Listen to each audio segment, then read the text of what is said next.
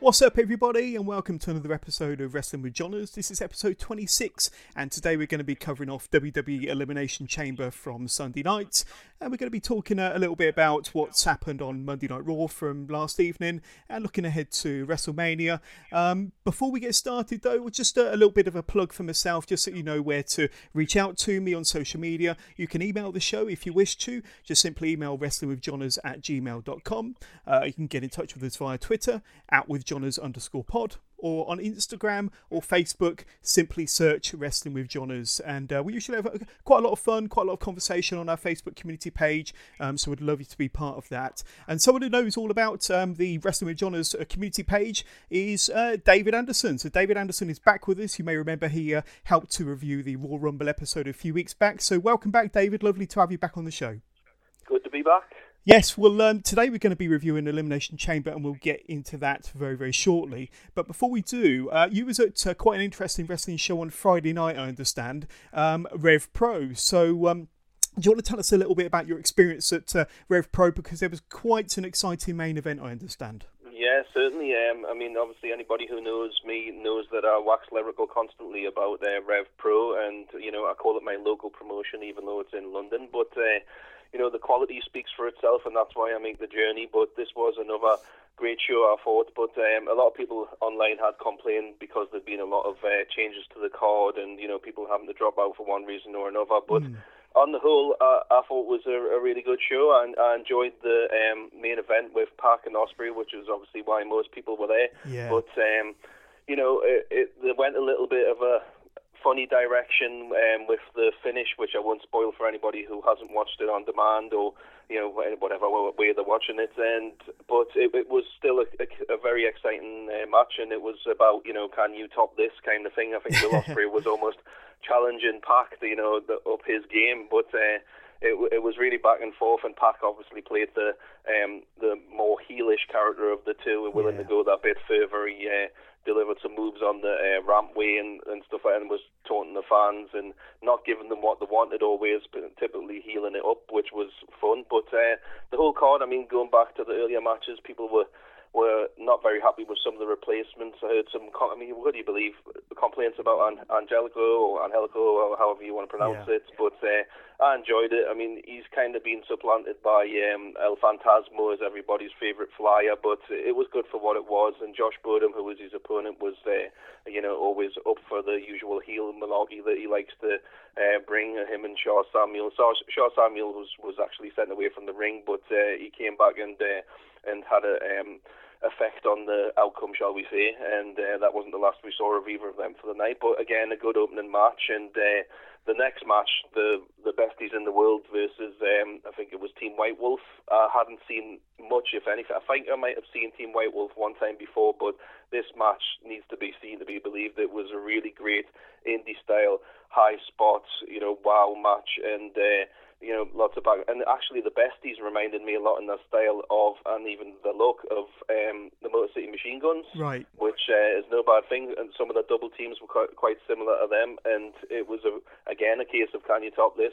Very high flying, very innovative and progressive. You know, so another good one for fans to watch and look forward to if they want to check it out. But the whole card, I mean, as I say, I always say to people, get yourself down to Rev Pro, and the first thing that comes out of their mouth is, it's such a long way to London and all that. And I say, look, if you're travelling from the northwest, it's 2 hours on the Virgin train, and then you've got like 20 minutes across to Bethnal Green, and it's worth the journey. You can't explain to people until they've been there the experience of Rev Pro, but once you've been, you never have to sell it to them again, to be honest. Yeah, no, it sounds like a fantastic show to go to. I've not been to a Rev Pro show myself. I'm going to my first Progress show in March, and I believe you're going to be at the same show as me in Birmingham, but haven't been to a Rev Pro show, and I definitely want to make that effort. And even for me, it's going to take a couple of hours to get there from Wiltshire. So, you know, but like you say, once you're there, once you've experienced it, definitely worth it. It's not even just the card, it's the Rev Pro experience, the venue, your call. Obviously, it has to be the right card. You don't always like trail down for a cockpit show or something like that. You know, the New Japan joint shows with them are always top draw, so it's definitely worth the journey. Definitely. Okay, well, thank you for that. Before we get stuck into Elimination Chamber, I just wanted to touch on one or two news items. So yesterday, that it was announced that D-Generation X, DX, are going into the Hall of Fame. So this has been widely reported on the WWE network, on the WWE website, and across Facebook, Twitter. What was your kind of initial thoughts when you saw this, David? DX going into the Hall of Fame, and of course it's got Shawn Michaels, Triple H, X-Pac, the Road Dogg, Billy Gunn, and of course China. So China has a little bit of a checkered personal past. But what were your initial thoughts on that? I think my initial reaction was twofold. One, thank God they're putting China in because people will stop complaining now. Whatever you think of China and stuff, she was an integral part of D-Generation X when they started. I'm not a huge fan of hers, to be honest with you, but, you couldn't really put in the rest of DX without her. She was, a founding member. But, of course, obviously, other people's problems with it was no Rick Rude. So I don't know if he's going to be added in, later on, or it's just going to be a surprise or whatever. But, you always get the naysayers, whatever, if the damned if they're doing, the damned if they're doing. Sometimes some people were saying, put Hornswoggle in there because he was in the DX at one time as well. And then obviously for me, Shawn Michaels, he's my boy. Everybody knows it. And, he's getting in for the second time, just like Ric Flair, 2-time. So, and the group totally deserves it. I saw one person online, I think, commenting that they're the most overrated group of all time. But I think, along with Austin, they were really the reason that, WWE bounced back in the Attitude Era. Definitely. So, I don't really know how anybody comes to that conclusion, but they're definitely worthy of going in. It's this whole being greater than the sum of its parts, whether you liked, the original DX, which I preferred, the heel DX, and then you had the marketable, more fan favourite DX in '98 when Triple H was in charge, and then you had the various versions after that. But I think, most people most fondly remember the '97 and '98 versions. Yeah. But, they're certainly a worthwhile inclusion into the Hall of Fame. Well, absolutely. And just to touch on one thing you said there about the Attitude Era, quite possibly without Shawn Michaels and Triple H in the early incarnation of DX and their antics and their behaviour, we might not have had the Attitude Era that we fondly remember to this day. Exactly. I don't know how anybody could discount their contribution towards the bounce back of WWE and the Monday Night Wars. There is you think of the Monday Night Wars, you think Austin, you think Rock, you think DX. Even the Undertaker and Kane and all of that. Yeah, very good. So let's have a close look at Elimination Chamber, the pay-per-view. And the first match to kick it all off was the Women's Elimination Chamber match. Right. Now, that featured Sasha and Bayley, the Iconics, Sonya Deville and Mandy Rose. Their name was Fire and Desire. Tamina and Nia Jax, the Riot Squad, who are Liv Morgan and Sarah Logan, and finally you had Fabulous Glow, which of course is Naomi and Carmella. So we had all the entrances. Mandy and Sonya starts the match with Bayley and Sasha. Mandy Rose got her foot stuck in the structure before getting involved. She was had a neck breaker by Bayley on the padded surround on the outside. So what I found from this match was it was quite a high octane start, lots of action. There wasn't kind of much rest, and it was very, very fast paced. What was your kind of thoughts as the match got started, David, on this one? I think, to be honest with you, one of my initial things that I noticed, which I liked, as well as you mentioned, giving them the proper team names and whatnot, is everybody looked like a team, and they had matching outfits and whatnot, but it was a good pace set. They were trying to do new things. I did enjoy when the Iconics managed to steal that little double pin, and everybody says they can't wrestle, but that was a nice little sunset flip, jackknife pin combo. And then I noticed after that, up until that point, no team had bothered to do double pins, and then after that they were all trying it. But yeah, and then you saw the post probably I put up on Facebook yourself that Mandy Rose, everybody does that comparison. But I thought she kind of held things together in many parts, and I think she sustained a bit of a mouth injury or something just before the spot where Sasha does the double knees in the corner, but she seemed to work through it quite well, and I thought she was there for all her spots, and she looked good. So and there was a few lulls in the action and stuff, and and obviously they were very favourable in the booking towards Nia Jax and Tamina, who came in very late and did very little really. But they were there for what the monster heels, as they were, and it was a bit of a kind of funny dynamic in the fact that you only really had two face teams, one of which was eliminated fairly early, and you had four of our heel teams. So it's basically that Sasha and Bayley were working uphill, but they overcome the odds, didn't they? Definitely, yeah. Well, there were some key spots in the match. There was a Tower of Doom spot where Bayley caught the rough end of that move, but that was quite an impressive move there. The Iconics were the second team in, and they promptly destroyed every team in the ring, with Peyton was connecting with a boot to the face of Bayley after a somersault over the top rope. But they did go to town, and they did kind of lay a bit of a beating on all the teams that were in the ring at the time. Naomi and Carmella entered the ring next and performed Bronco Busters on each of the teams in all four corners of the ring. Every wrestler in the ring got their moves in. Like I said, there was plenty of suplexes, plenty of strikes. They all got their moves in. So I thought that was quite good. Yeah, I did like the Liv Morgan spot where she basically did what Corey referred to as a diamond dust, which was assisted by Sarah. That was a nice little move, and there was a lovely move that I thought by Sarah, which I don't think I'd seen her do before in that way, where I think when either Sasha or Bayley were boosted up in the air and she caught them with a headbutt on the way back down, which I thought was, quite a physical move that you'd expect to see the men doing, but to see her doing it, obviously she's got that sort of, rough and ready forest type gimmick going on, but, from the wildlands of wherever, but I thought that was a really cool, impactful move, and it's nice to see the women wrestling like wrestlers, and we've lost that day of the scratching and biting that we were discussing last time. So yeah, definitely. Definitely. So as you mentioned earlier, the Iconics got the first pinfall on Naomi, and you described it better than I could, but it was a kind of a double team pinning combination on Naomi. Tamina and Nia Jax were the last team to exit their pods, and they basically let out their frustration on all four teams, but the match did kind of slow down from that point.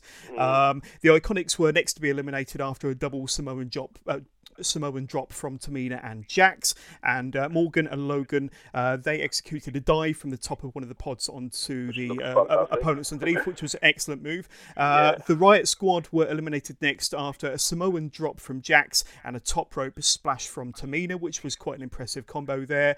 Nia Jax goes charging into Bayley, only to fly through one of the pods herself, and then Banks and Bayley hit a Meteora and then a top rope elbow combo, and then everybody bundled onto Tamina to eliminate her and Nia Jax from the match. So that was quite good to see everybody just ganging up on Tamina and getting rid of her and Nia from the match. Sasha Banks and Bayley nearly had the match won with a backstabber and a belly to Bayley for a close near fall, and Mandy Rose nearly wins the match herself after her Bed of Roses finisher on Banks, which I'd say just goes back to your point earlier regarding Mandy Rose. And people don't appreciate that she's really grown in the ring, and not only does she look great, her gimmick is developing, but her moveset is developing. She's turned into a pretty half decent wrestler. Is that what they're calling that move now? I didn't even realise they were calling the Angel's Wings move the Bed of Roses. The Bed of Roses. It doesn't sound exactly like Devastating, but maybe they can come up with a better one. But it works for now, I suppose. What I did like about that double dive by the Riot Squad is, usually when you get a dive on the outside, yourself, you can see everybody gathering together and they're exchanging little weak punches. But you had Nia and Tamina fighting with Bayley and Sasha, and it looked like they were just concentrating on that. So you didn't.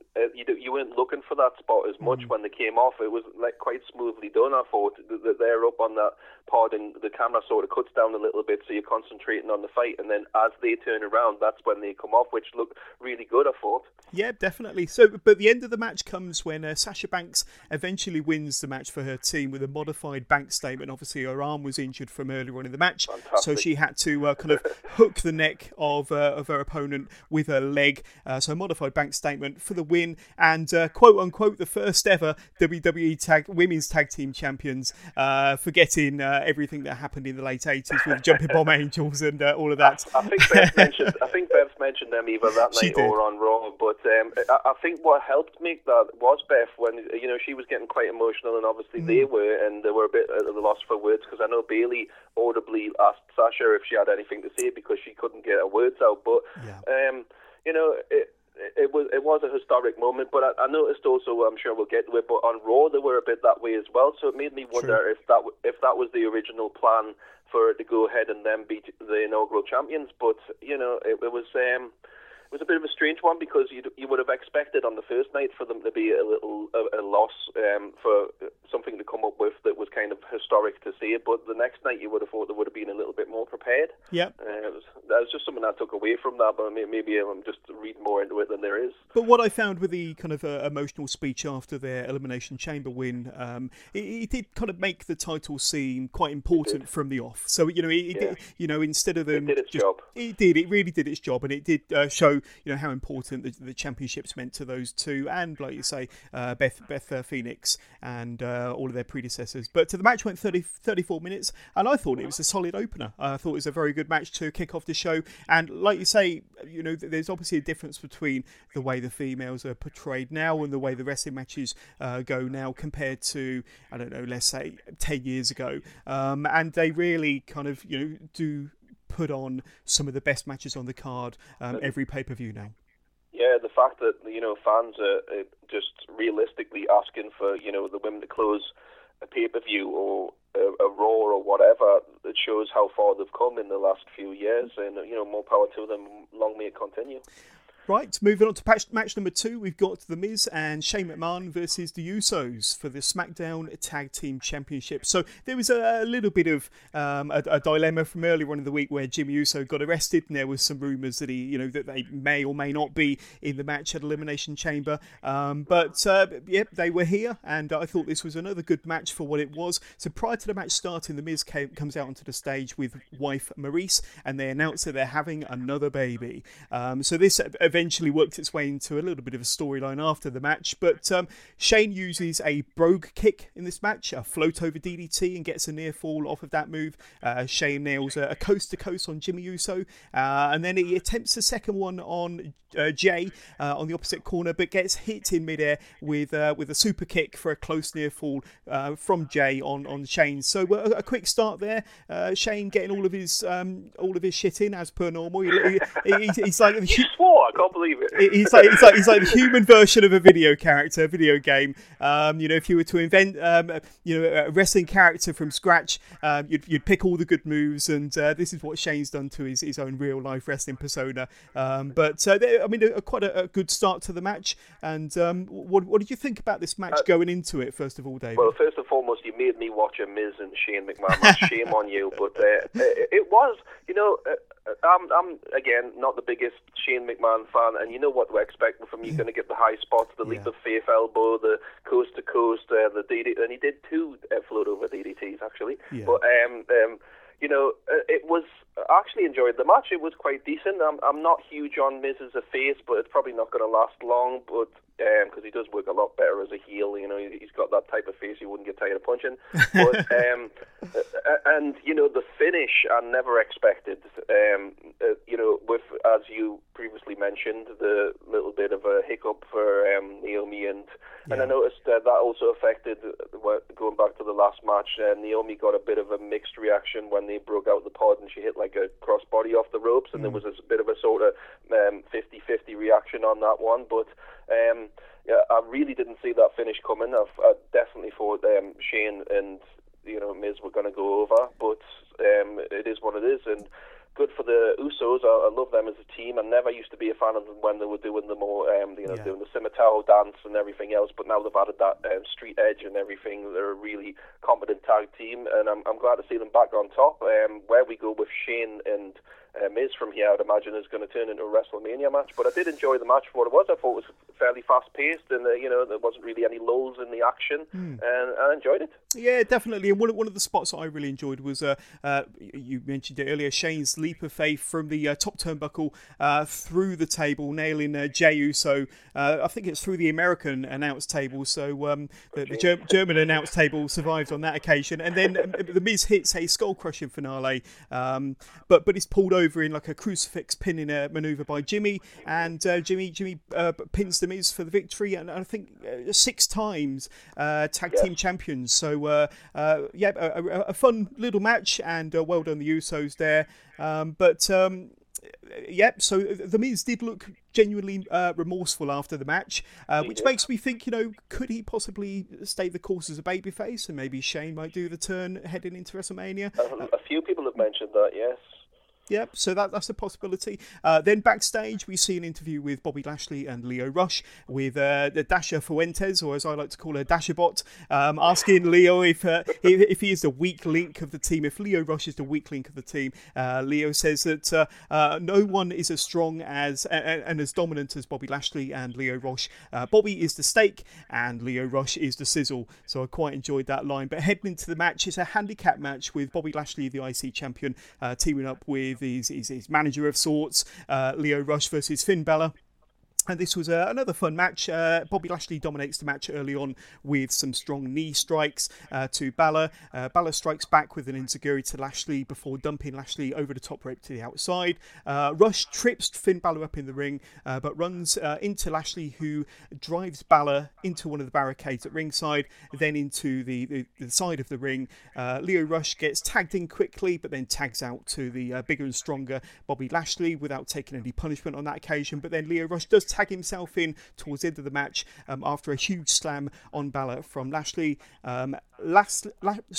Lio misses a frog splash. Balor hits a sling blade on Lashley before nailing a tope over the top rope onto both of his opponents, and then Balor smashes Rush into the corner with a drop kick before ending the match on the 10-minute mark with his coup de grace. So 10 minutes, new Intercontinental Champion. It seems a long time in coming, but Finn Balor finally has another bit of gold around his waist in the WWE. Yeah, it's a double-edged sword, isn't it? Because a lot of people would like to see Balor move up more towards a main event spot or close to it. And Lashley, I feel a little sorry for, because his Intercontinental title reign was cut short. My only issues with the match was obviously Balor couldn't seem to gain any traction when he was in the ring with Lashley, but as soon as Lio Rush was in there, he was portrayed as not being Balor's equal at all, despite his athleticism and speed. It was like, I'm overconfident, and I've got this, and I can sort this, no problem. And he kept coming unstuck constantly, So I would like to have seen Rush be a bit more competitive, and I think that would have made for a bit more of an exciting match. But it was still fun for what it was. I enjoyed it. It's a shame for Lashley.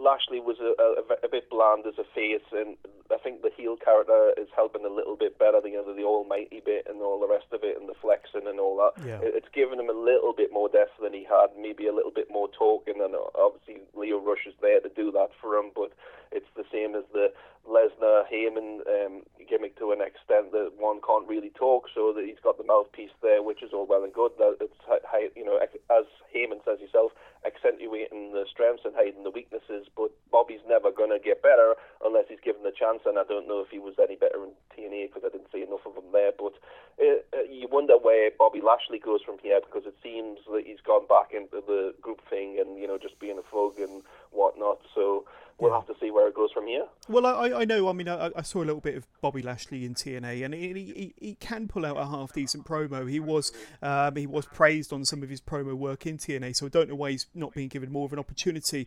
But they obviously are kind of utilising Bobby Lashley's strengths, and talking may not be his biggest strength. But Lio Rush and Bobby Lashley, I thought, made quite a fun combination. There was a little angle at the end of the match where Lashley attacks Lio Rush to seemingly put an end to their friendship, although they appear to be back together on Monday Night Raw 24 hours later, so with very little acknowledgement to what happened on the Sunday night. But it'll be interesting to see what happens here. But you're quite right, Lashley did appear later on in Elimination Chamber, which is a match we'll be covering very soon. He did gets involved in the Braun Strowman and Baron Corbin match, but I'm quite a big fan of Lio Rush. I've seen him wrestle a few times. Yeah. I caught him at Access in New Orleans last year, and he did very well there. I love his character. I love his cockiness. I think he can play a face or a heel, to be perfectly honest with you. It'd be nice to see him get a little bit of a run, maybe on 205 Live. But like I say, I think he does just as well as a side man for Bobby Lashley or somebody similar to that. So I think he's one to watch. He's got a lot of skill, Lio Rush, on the mic and in the ring. So I think he's got a bright future ahead of him. Definitely, I totally agree. He's got the intangibles that a lot of other cruiserweight style wrestlers don't. He can talk, he can fly, he's extremely fast, which makes him very exciting to watch. And he's somebody that I could imagine, with the right booking, obviously, do really well on the main roster. There's no language barriers or stigmas attached to him, really, and he's so young. It's just nothing but upside with him. Absolutely. So then we get footage of Becky Lynch attacking Charlotte at a house show on Saturday night, and then Charlotte then attacked Becky Lynch's injured knee with a steel chair. A great addition to their storyline at a house show of all things, which is a great advert for house shows, especially with live attendance dwindling. I mean, we've all seen the pictures at Raw and SmackDown of one side of the arena being empty, and all we can see is chairs from top to bottom. But like I say, back in the 80s and 90s, their house show business was through the roof, and in the last few years it's really dwindled. So I think one suggestion that's been put forward is to put live shows, house shows on the WWE Network. They've got cameras at pretty much every show they go to anyway. They don't necessarily need commentary, but I think something like that would bring a bit more attention to house shows. And I know they're doing well financially in other areas of their portfolio. But I'm guessing you've been to a few WWE house shows in the past, and they've always been quite good fun. Certainly, in my experience. What do you think, David? I think the thing is that people have a sort of sense, older fans definitely, of inevitability, especially in this country when it comes to house shows. You're not going to really see anything that's going to affect the storylines, which is a shame, because, I mean, years ago, as you mentioned, when the business was up, you would often see title changes in this country, well, not often, but, enough to keep people's interest, even if it was just a mid-card team like the Men on a Mission. When I was there in '94, I think it was, when they beat the Quebecers, and it was just a caretaker reign, but it got people like, I've got to come back to this show, because you never know which title might change hands. But now you see this title's not going to change hands. It's a world title match. It's not going to happen. But AJ Styles won his title over here, so if they can do that type of thing and keep people interested, I don't really know what happened with Raw, which we'll get to, but it seems that I think some fans have become a bit entitled, maybe, or they've just got so much choice now compared to back in that time, that they sit on the hands sometimes at these shows, which is a shame, because a lot of wrestlers still, like a Samoa Joe or a Kofi Kingston or whoever, still put the effort in at these house shows. They don't just phone it in. So I don't know what the answer is right now, but I think a little bit more excitement and unpredictability, as you mentioned, to the Charlotte and Becky thing at the house shows, maybe help bring the business back. Definitely. So back to the pay-per-view, and there's an in-ring interview with Charlotte Flair. She said that life's good when you're Charlotte Flair, and she's going to WrestleMania. She said that Becky got herself suspended because she cannot let it go. She panders for your attention, and Becky Lynch needs your approval. And when she looks in the mirror, her reflection gives her all the love and approval she needs. She's talking about herself, of course. Charlotte then calls herself the very best on Raw, on SmackDown, or even anywhere on the WWE. She finishes by saying that she'll be sitting ringside tonight to see who she'll be facing at WrestleMania to main event against the Queen. So quite a good promo there. I'm a big fan of Charlotte Flair. I know she's probably not your number one women's wrestler. We know Toni Storm is your number one there, David. There's no right up there, yeah. But Charlotte Flair, she is a phenomenon. I remember when she started in NXT several years ago, and she didn't have a background in wrestling, despite her father being the Nature Boy Ric Flair. She was more into gymnastics and other athletics, but she really is, I think, possibly one of the greatest female wrestlers of all time, even now. I definitely think I was a fan of Charlotte. I still am to an extent. I just think there might have been a little overexposure at one point, or people thinking that, but it lends itself to the character, doesn't it? This entitlement, and the I'm the queen. If she didn't do that, then she wouldn't be that character, and she's healing it up a storm at the moment, and it's exactly what she needs to do. That you need that dynamic. Becky's the one that everybody wants to get behind. Unfortunately, Ronda not so much. People are being a little bit hard on her, given her experience level. She's got a long way to go promo-wise. I think she shows continuing improvement in the ring, as she displayed, recently and on Raw as well. But everybody's where they need to be, and Charlotte, as you said yourself, She was in NXT not so long ago. She had a great match with Natalya on a takeover, yes. Which I don't think Natalya's come near or had the opportunity to come near since. She's made unbelievable improvement over 4 or 5 years, and the position she's in. So she's not doing anything wrong, and I don't really have a problem with her. It's just right now, obviously, Becky's so white hot that anybody else seems less compared to her. Yeah, definitely. But I love Charlotte's heel persona. I think she's actually knocking it out of the park at the moment. Definitely. But the match only goes 2 minutes between Ronda Rousey and Ruby Riott. So Ruby Riott was kind of almost an afterthought, to be honest with you, with everything that's going on leading up to WrestleMania and with the Raw Women's Championship. But Ronda starts the match by ragdolling Ruby around the ring to start off with. Ruby nails the champ with a stiff forearm, but Rousey hits a Piper's Pit before pointing at the WrestleMania sign and then slapping on her armbar for the finish. And like I say, the match only went 2 minutes, but that was more of the kind of the side dish to what happened next. Rousey points at Charlotte, who gets into the ring after the match to confront the champ when we see Becky Lynch coming through the crowd on a pair of crutches, and nobody attempts to stop Becky, who's meant to be suspended. Where's the security, David? No, what happened? You know, she's just a fan. I'm sure, you know, who wouldn't they stop a fan from going into the ring? But no. So obviously they let her go into the ring. There's loud Becky chants, loud "She's the Man" chants as she gets into the ring. Becky lays a vicious attack into Charlotte with one of her crutches. Some of these shots with the crutches were absolutely brutal. Then Ronda picks up the second crutch before walking towards Charlotte as if she's about to attack her WrestleMania opponent, but then Becky then attacks Ronda from behind with her crutch, laying in a vicious attack on the champion, even cutting Ronda Rousey open on the side of the head. Now that was pretty brutal, and like I say, some really stiff shots here, and if this is what we're going to get leading up to WrestleMania, then I'm all in. Definitely, all in. Yep. You went there, but yeah. I mean, it's exactly how it should be. We're almost getting. We've had that comparison with Becky before, the female Stone Cold Steve Austin, and it's very much reminiscent of that back and forth build, which is exactly what it needs to be. I just felt sorry for Ruby being the sacrificial lamb in the 2-minute Mortal Kombat inspired fatality. It's such a shame, and especially as she got a much more competitive match afterwards.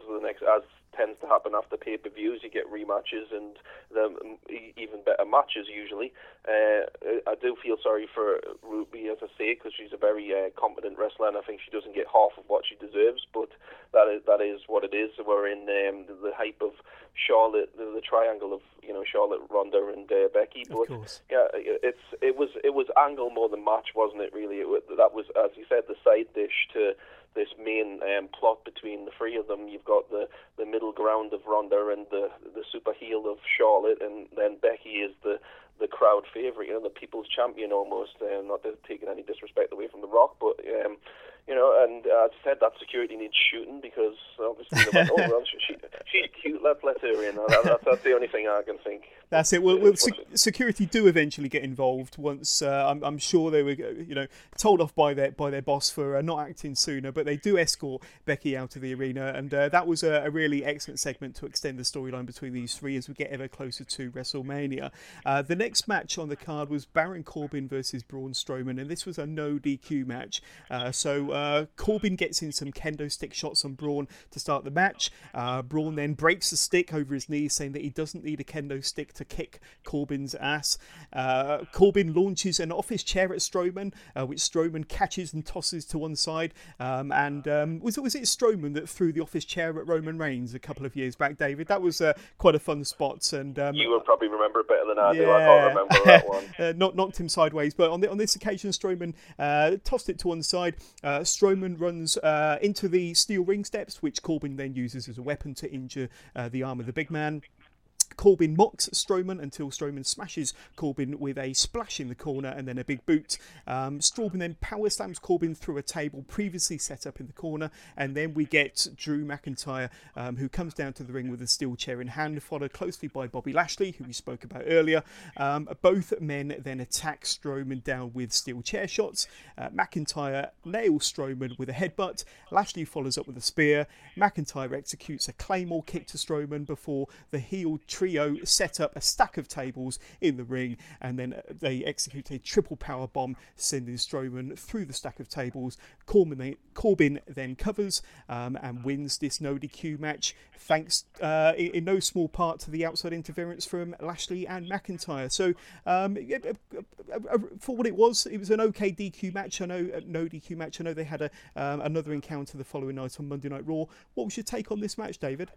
I'm going to be a little bit harsh on this one. I didn't really enjoy it. Mostly, my first observation was how much heat has gone off Braun. You think about how white hot he was when he was doing his whole tipping over of everything in sight, and I think it's a big backward step for all of them, to be honest with you. I mean, just a few weeks or less ago, we were talking about Drew and the argument of world champion, and it seems like they've gone back to where they were before. I think another side problem to this is a lot of confusing booking. People are going from face to heel.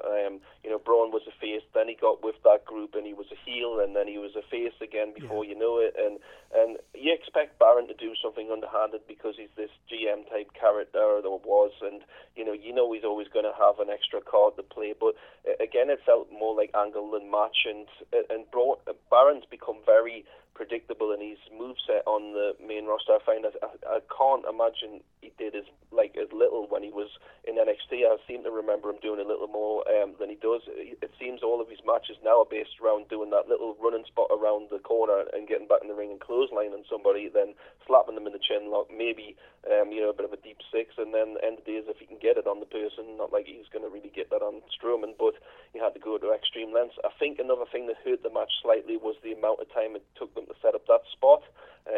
But to me, I think Braun needs reheating if he's going to have any big WrestleMania match of any consequence. But he just doesn't seem to be where he was even a few months ago, and I think it's a big backward step, especially for Drew. I don't know what, as I said before, they're going to do with Lashley, and Corbin is just he's almost starting to get boss man and X-Pac at his worst time type of heat, where people just like, go away, Corbin, come back when we care about you again. He's definitely got go away heat. Yeah, definitely. Yeah. Finishing Move Limited, specialising in simple, stylish and versatile items to elevate your everyday. Check out their Instagram at Finishing Move Limited and find their elevated essentials range at finishingmovelimited.com. Let's have a look at the main events for the WWE Championship, the Elimination Chamber main event. Now, the combatants were Kofi Kingston, who was only added less than a week ago. He replaced the injured Mustafa Ali, as we all know. Jeff Hardy, Randy Orton, who, as we know, he won the gauntlet match on Tuesday, SmackDown on Tuesday, so he'll be coming out of the last pod to finish the match. AJ Styles, Samoa Joe, and of course the new Daniel Bryan, the WWE Champion. So Bryan comes out with Eric Rowan to start off with. They're on the ramp. Bryan with mic in hand. He calls the fans fickle. He blasts the WWE management for him being first in the gauntlet match last week and first in the Elimination Chamber match tonight. So the start of the match, we start with Daniel Bryan and Samoa Joe to start the match, with Bryan appearing hesitant to even fight Samoa Joe to start off with. So before we start getting into all the various spots in this match, David, was you looking forward to this match, and who in particular were you looking forward to seeing go up against one another in this Elimination Chamber main event? It certainly was, and it's obviously that I'm going to see Kofi Kingston, but one thing I've got to mention before all of that, when you were talking about Daniel Bryan, I mean, at first I wasn't buying into this Eco Warrior character 100%, but that recycle logo was an absolute masterstroke by whoever decided to put that in the graphic, whether it was on the belt when it comes up on the screen or on I just thought that was fantastic, and I was laughing my head off at that. And as he said, he completely didn't want to have anything to do with Samoa Joe at the start of the match, doing his best to run out the time until somebody else could join the match, and the whole character is just really catching fire now. And as much as like people want to see him beat, he's the right choice going forward, isn't he? Definitely. So Bryan does eventually get into the ring with Joe. Joe levels Daniel Bryan with some huge chops before dropping Bryan with a power bomb, before turning it into a Boston Crab and then transitioning into a crossface and then a double armbar. So some fantastic moves from Samoa Joe to kickstart this match. Kofi Kingston is the next person into the match on the 5-minute mark, and it's like a ball of fury attacking everybody else in the ring.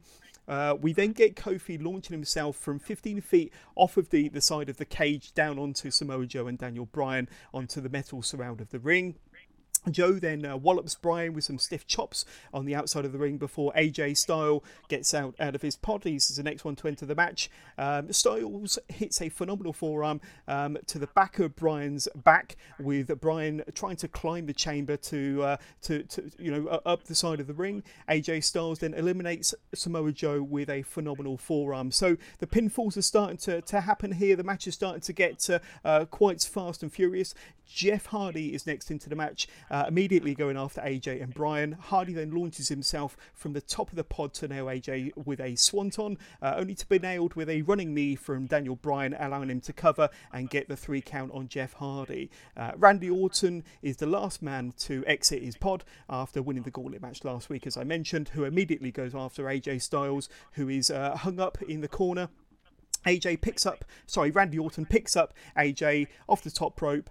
He's about to hit a phenomenal forearm, only to be caught with an RKO out of nowhere, and AJ Styles is the next one eliminated by Randy Orton. So this leaves Kofi Kingston, Randy Orton and Daniel Bryan as the last 3 in the match. Kind of, how are you feeling at this point during the match, David? It's starting to get quite exciting. We're not down to the final 2 yet, but some good action so far. There was some good exchanges. You kind of knew what to expect from everybody, where they were going to come in with their spots, whether it was a senton bomb or a phenomenal forearm or eventually the RKO, and you just wondered how Orton's going to. But that's not necessarily a bad thing, you know. I did like the phenomenal forearm, which he alluded to a few seconds ago against the cage. There always seems to be a spot like that. I don't know how anybody feels about it, whether or not the padding outside detracted from it. Obviously, they've got to protect people a bit, and I think AJ was coming into this match with a bit banged up and nursing some injuries, as I'm sure they all are in some way or another.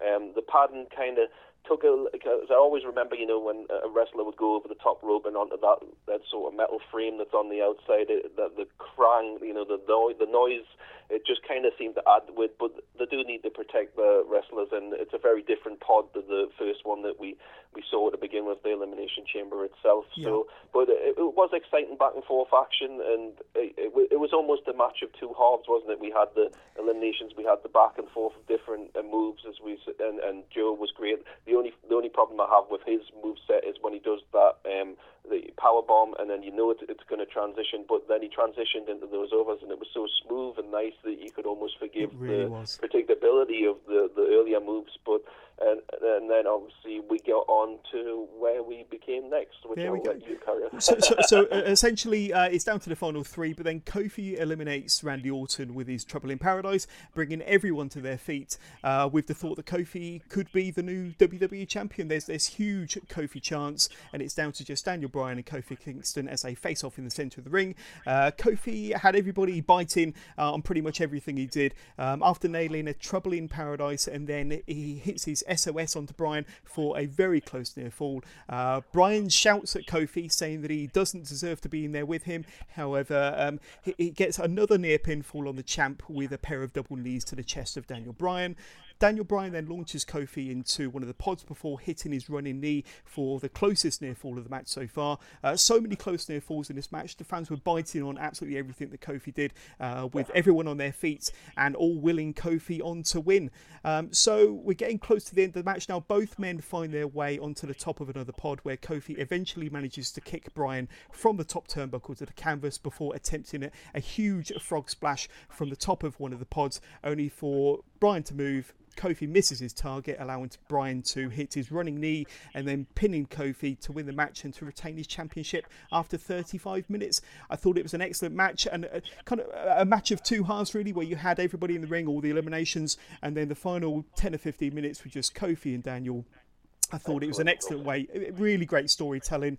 Everybody was into this match, and the fans absolutely loved it. I know I did, watching it from home. A great way to end this match, and another advert for what you can do if you put somebody in this position, like Kofi Kingston, like I say, a last-minute replacement for Mustafa Ali, and I think he did himself proud and could set himself up for some championship matches somewhere down the line. But a really good match here, David, and Kofi Kingston was the star of the match once again.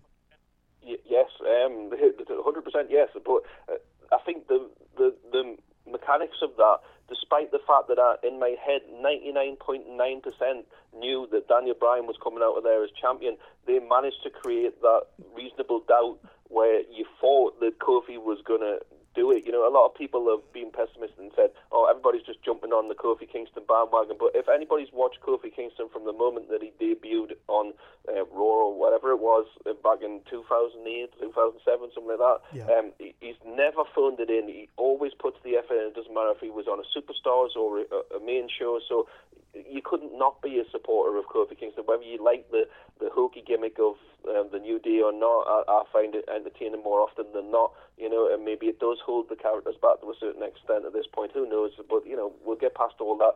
That segment between Daniel Bryan, and Kofi Kingston was excellent. It created that doubt that he's going to do it. It could have been a feel-good moment, And even if he didn't win, it's not the push of Kofi Kingston. It's not a knock against Kofi Kingston. He's more now than he was before this. He was a team player in New Day, and now he's a competent contender for a world title. And we hear noises that he's possibly going to be facing Daniel Bryan at Fastlane. We don't know for sure if that's going to happen or not, but he certainly deserves it. I don't think anybody could dispute that.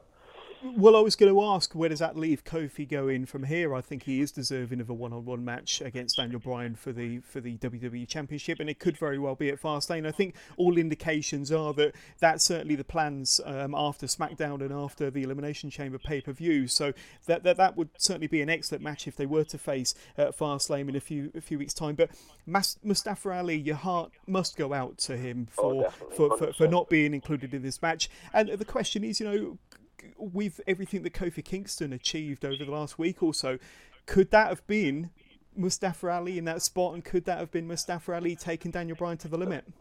Does this add another dimension to the Mustafa Ali character in the long run? He's a fan favourite now, and if you're not wowed by his aerials and stuff, then younger fans are wowed by his image of with the flashing lights on his gear and almost Mortal Kombat-esque, and he's an amazing athlete. He's even a very good promo, I find, when the little segments that he does are very different to a lot of what you get, the standard backstage stuff you get on SmackDown, where he's outside in the streets and things like that. I think he's a really competent talker, and it doesn't matter if he's a small guy or not, because let's be honest, all the way through the 90s and even beyond, always Vince's most reliable worker, despite what you might say about Vince's obsession with giants because they look great in a box when you're trying to sell a toy, were always the Shawn Michaels, the Bret Harts, the Kurt Angles, and people like that. So I think he does know, people say he's out of touch, but I think he does know in the back of his mind that these smaller guys are always the guys he can rely on to bring the fans back, to generate that excitement where maybe the big guys aren't always getting it done if they're not over as well as they might be, whether that's management's fault or down to the individual, who knows. But people like Mustafa Ali and people like we mentioned Leo Rush and Kofi and everybody can build to an excitement level and maybe a different product that we've been begging for on especially the flagship show Raw. Yeah, definitely. So I thought Elimination Chamber was a good show. Definitely enjoyed the opening match, the women's Elimination Chamber match for the new Tag Team Championships. Really enjoyed the main event. I thought that the closing 10 or 15 minutes with Kofi Kingston and Daniel Bryan was outstanding. I certainly remember that part of the match for a long time to come. I asked you earlier on in the day before we hooked up tonight to think about WrestleMania, and after this pay-per-view, where you think that the card is heading. So I think we all know, although it's not official yet, that Ronda Rousey will be defending her championship against Charlotte and Becky Lynch. That will almost certainly be a triple threat match. It looks like we're set to have Brock Lesnar defend his Universal Championship against Seth Rollins. Now, looking at Daniel Bryan, we just spoke about him from Sunday night. Who do you think he'll be going up against in April? Now, will it be Kofi? Could it be Samoa Joe? I mean, who's on your radar to face Daniel Bryan? Honestly, I've thought about this in the time since you asked about WrestleMania, and I cannot honestly see a clear contender unless they're going to spread this out, across a couple of pay-per-views with Kofi. I can't really see somebody standing head and shoulders above the rest. The rest of the field on SmackDown, especially, are more heel orientated with Orton and Samoa Joe. And I don't know if that makes for the best kind of headline WrestleMania match, and maybe it's somebody we're not even considering, or maybe we could end up with a triple threat with Kofi and Mustafa Ali, which I'm all for. That would be fun. But they'll probably go in a completely different direction that we never saw coming out of left field. But Daniel Bryan, for me, I'd love to see Kofi or Mustafa Ali, or a combination of all three. Have you heard about the rumours of John Cena possibly going up against Daniel Bryan at WrestleMania 35? So obviously the original plan was for John Cena to face Lars Sullivan at WrestleMania, and who knows what's happened to Lars Sullivan over the last few weeks. We've not seen any promos or anything from him at all. But John Cena would almost, say he's always had his WrestleMania spot. He's always had his WrestleMania moment. Last year it was against The Undertaker. There's rumours out there that he could be going after his 17th championship, possibly against Daniel Bryan in April. So they have pulled off some good matches between the two of them in the past, David. So that it won't be, probably as good as their matches they've had in the past. Certainly their match at SummerSlam 2013 was outstanding. But who knows? I don't know for certain. That's just a rumour going around anyway. What about Finn Balor, the new Intercontinental Champion? So I'm assuming that he'll still be champ come WrestleMania. Any thoughts on that? I'm trying to think down the field and who he's got left. Maybe Drew, but that kind of demotes Drew. And I'm trying not to sound negative against Finn or Drew, because I think either of them could slot into the main event picture just as easily as in a Continental title match. But right now they seem to be not wanting to fully pull the trigger on Drew, and I don't know if that's going to backfire in the long run, where it's going to be too little too late, like often happens with people when they want that thing now. And maybe sometimes it's too soon, but I think Drew right now is in a position where he's still young enough. He's got the look. He's maybe not the greatest promo, but he doesn't need to be. He's the bad guy at the moment and the killer. As long as he keeps coming out and murdering people, and he's been put over the likes of Dean Ambrose and stuff like that. And I found a weird thing, and I'm sure we'll get to that in a minute with Raw, but a weird sort of dynamic going on with Rollins and Dean Ambrose again now, where you almost, as soon as you see the two of them together, you're thinking, are they going to have a little, like, another Shield reunion here? Hopefully Roman is going to be in some condition for that, but it's a very sort of weird sort of dynamic that's going on at the moment, where there's no clear-cut picture of where they're going with the Daniel Bryan's title. And Cena, again, I'm not the biggest fan of Cena, but a WrestleMania marquee matchup where you've got a lot of casual fans and young kids, and not necessarily the same audience that watches Die Hard every single week WWE. It makes sense. It's the superhero against the supervillain, isn't it?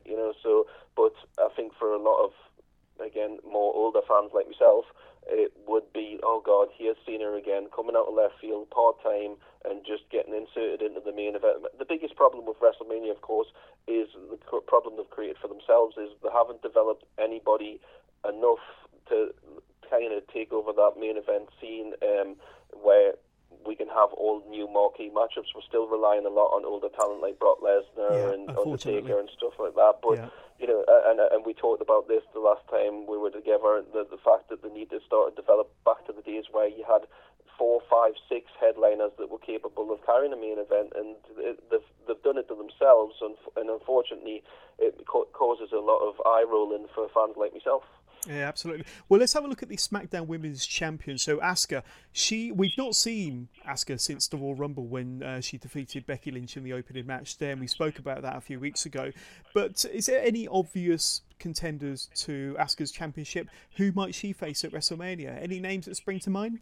Well, it seems to be that a lot of noises are being made for Lacey Evans to get a super push, but is she really ready for Asuka, as Asuka says herself? But it would need to be a hellish build, and I don't know if fans would be ready to buy into that. Apparently the reason she came out at the Elimination Chamber was just to keep her in people's minds as a new character, and make sure they were aware that she's around. And aside from her, you've got some pretty slim pickings on there, because everybody's into this the other women's world title match. I don't really know.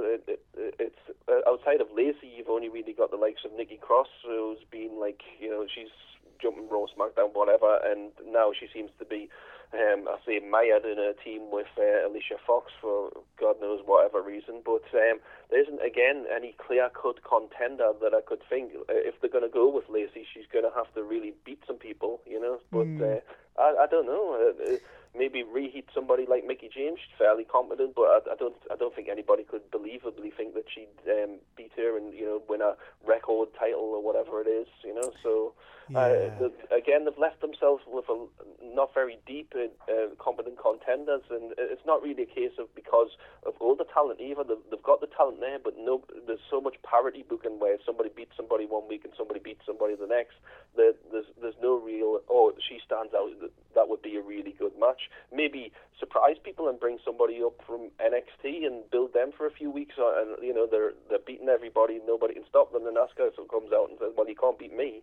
I'd sooner they did that than just throw somebody out there that hasn't got a snowball's chance in hell. Well, on that subject, I know it probably won't happen, but I'd love to see Shayna come up, and she could be a decent contender to Asuka, and I think that would be a really strong match between two very similar characters, very nonsense killers. So super heel, and again that would reheat Asuka to do what she does best, and have an opponent where she's not having to pull her punches, and I mean Shayna will just take anything that she's willing to dish out and then come back with some, and to be honest, that's a really good idea. So, I bow to your greater knowledge. Well, with the NXT call-ups on Monday Night Raw, you never know. We might get one or two NXT call-ups on SmackDown this evening. So who knows? We'll have to watch this space.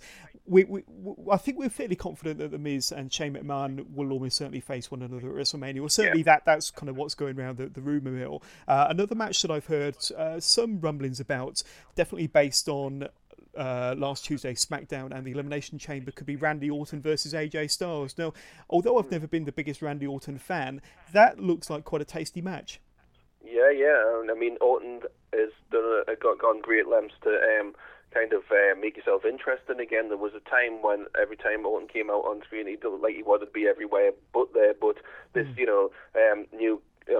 Especially in the feud recently with Jeff Hardy, where he was going absolutely extreme lengths, and it started to make people think, well, maybe they're going back to the days where we had a little bit more edginess. We've seen a little bit more edginess in even the likes of the New Day and the risky things that especially Big E's starting to say. So yeah, it would be an interesting match, and always you're waiting with Orton, you know what to expect, but you're always waiting to see how he's going to get that RKO in, and AJ is going to bring out the best in him. But AJ doesn't have bad matches, so it's an interesting, if well travelled path to go in. But again, it's I don't know, it's a WrestleMania like back in the day. Obviously, we had where you would be looking forward to WrestleMania half a year away from it, and now it's like they need to start building this.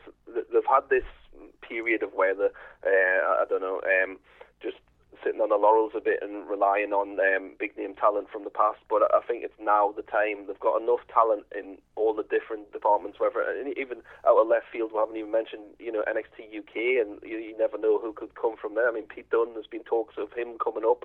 How about him versus Finn Balor? I'd watch that.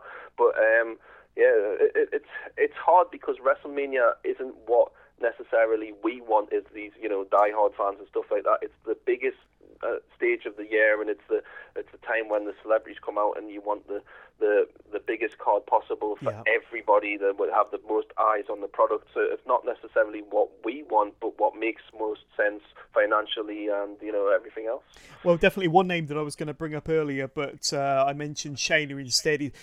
A possible opponent for Asuka that's been knocking around the rumour mill is maybe Nikki Bella, with regards to mainstream exposure and wanting to push Total Bellas and Total Divas, and she's got that celebrity endorsement, celebrity persona outside of WWE for that mainstream publicity and that kind of mainstream exposure. That's another name that's been knocking around as a possible opponent for Asuka. We haven't seen or heard from Nikki Bella since the Evolution pay-per-view, but that's just another rumour that I heard. But I could imagine them definitely going with that, because again, as you said, it's a marquee name whether we like it or not, but it still lends itself to what we've talked about, is the relying on, not necessarily, she's not an old star, but she's one that people have seen, and especially now with new and exciting products coming up, they need to be looked to be cutting edge, at least going past WrestleMania. Once we get past the big marquee matchups there,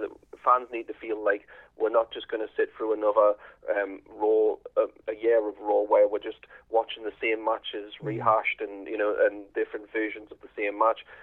We need to start to say, all right, well, he's coming up and she's coming up, and getting the new stars out there.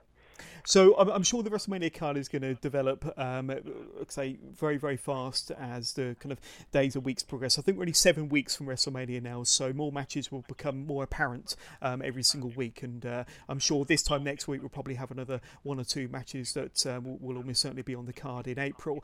Just want to have a little look at what happened on Monday Night Raw last night. So a lot of what I do on Wrestling with Johners covers NXT from Full Sail on a weekly basis and their takeover shows. Now, there were 4 notable NXT names that showed up on Monday Night Raw. Now, it was suggested on the programme last night that they were kind of there as permanent additions to the roster. That hasn't been 100% confirmed, but we saw a graphic at the beginning of the show, Triple H introducing Ricochet, who'd be featured on Monday Night Raw last night, Tommaso Ciampa, Johnny Gargano and Aleister Black. So when you first kind of heard about this, did you kind of immediately go into dread and worry about how they would be used on the show? And what was your kind of impression when you first found out that they were called up as of last night? To be honest, in short term, I knew it would make for a much more exciting Raw. Unfortunately, it was completely beyond their control how the crowd reacted to it. It seemed that a lot of people were unfamiliar with them, despite their exposure on not just like takeovers in NXT, but even on crossover shows on YouTube and everywhere else in between. Halftime Heat. Yeah, I had the feel exactly, which was mentioned on the show, Ricochet especially on that, and I did feel for them somewhat. That the Raw last night was just. It was a competent show. It wasn't bad. We didn't have Baron Corbin and Braun Strowman ad nauseum.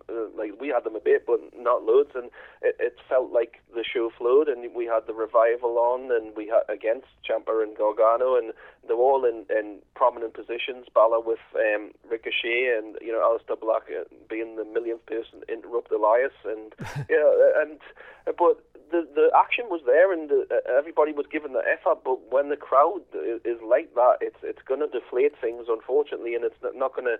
I mean, I think everybody competed to the extent of what is expected on a Raw, but unfortunately, the audience let them down.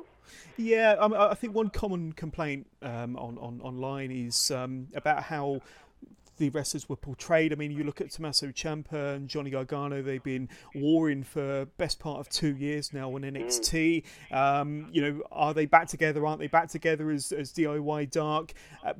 But Tommaso Ciampa was almost portrayed as a babyface on last night's show, and that must have confused a lot of his fans and a lot of regular viewers of NXT.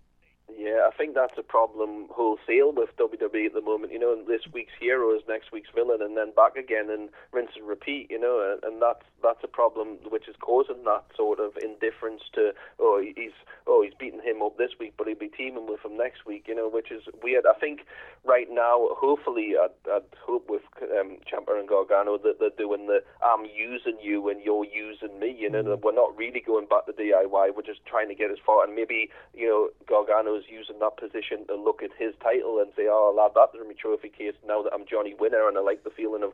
So, but that'll probably most likely happen on NXT because Raw's not got that much foresight in its booking. Usually, when it comes to NXT, the reason why we love it is because they build things and they've got the time to build things over a number of months.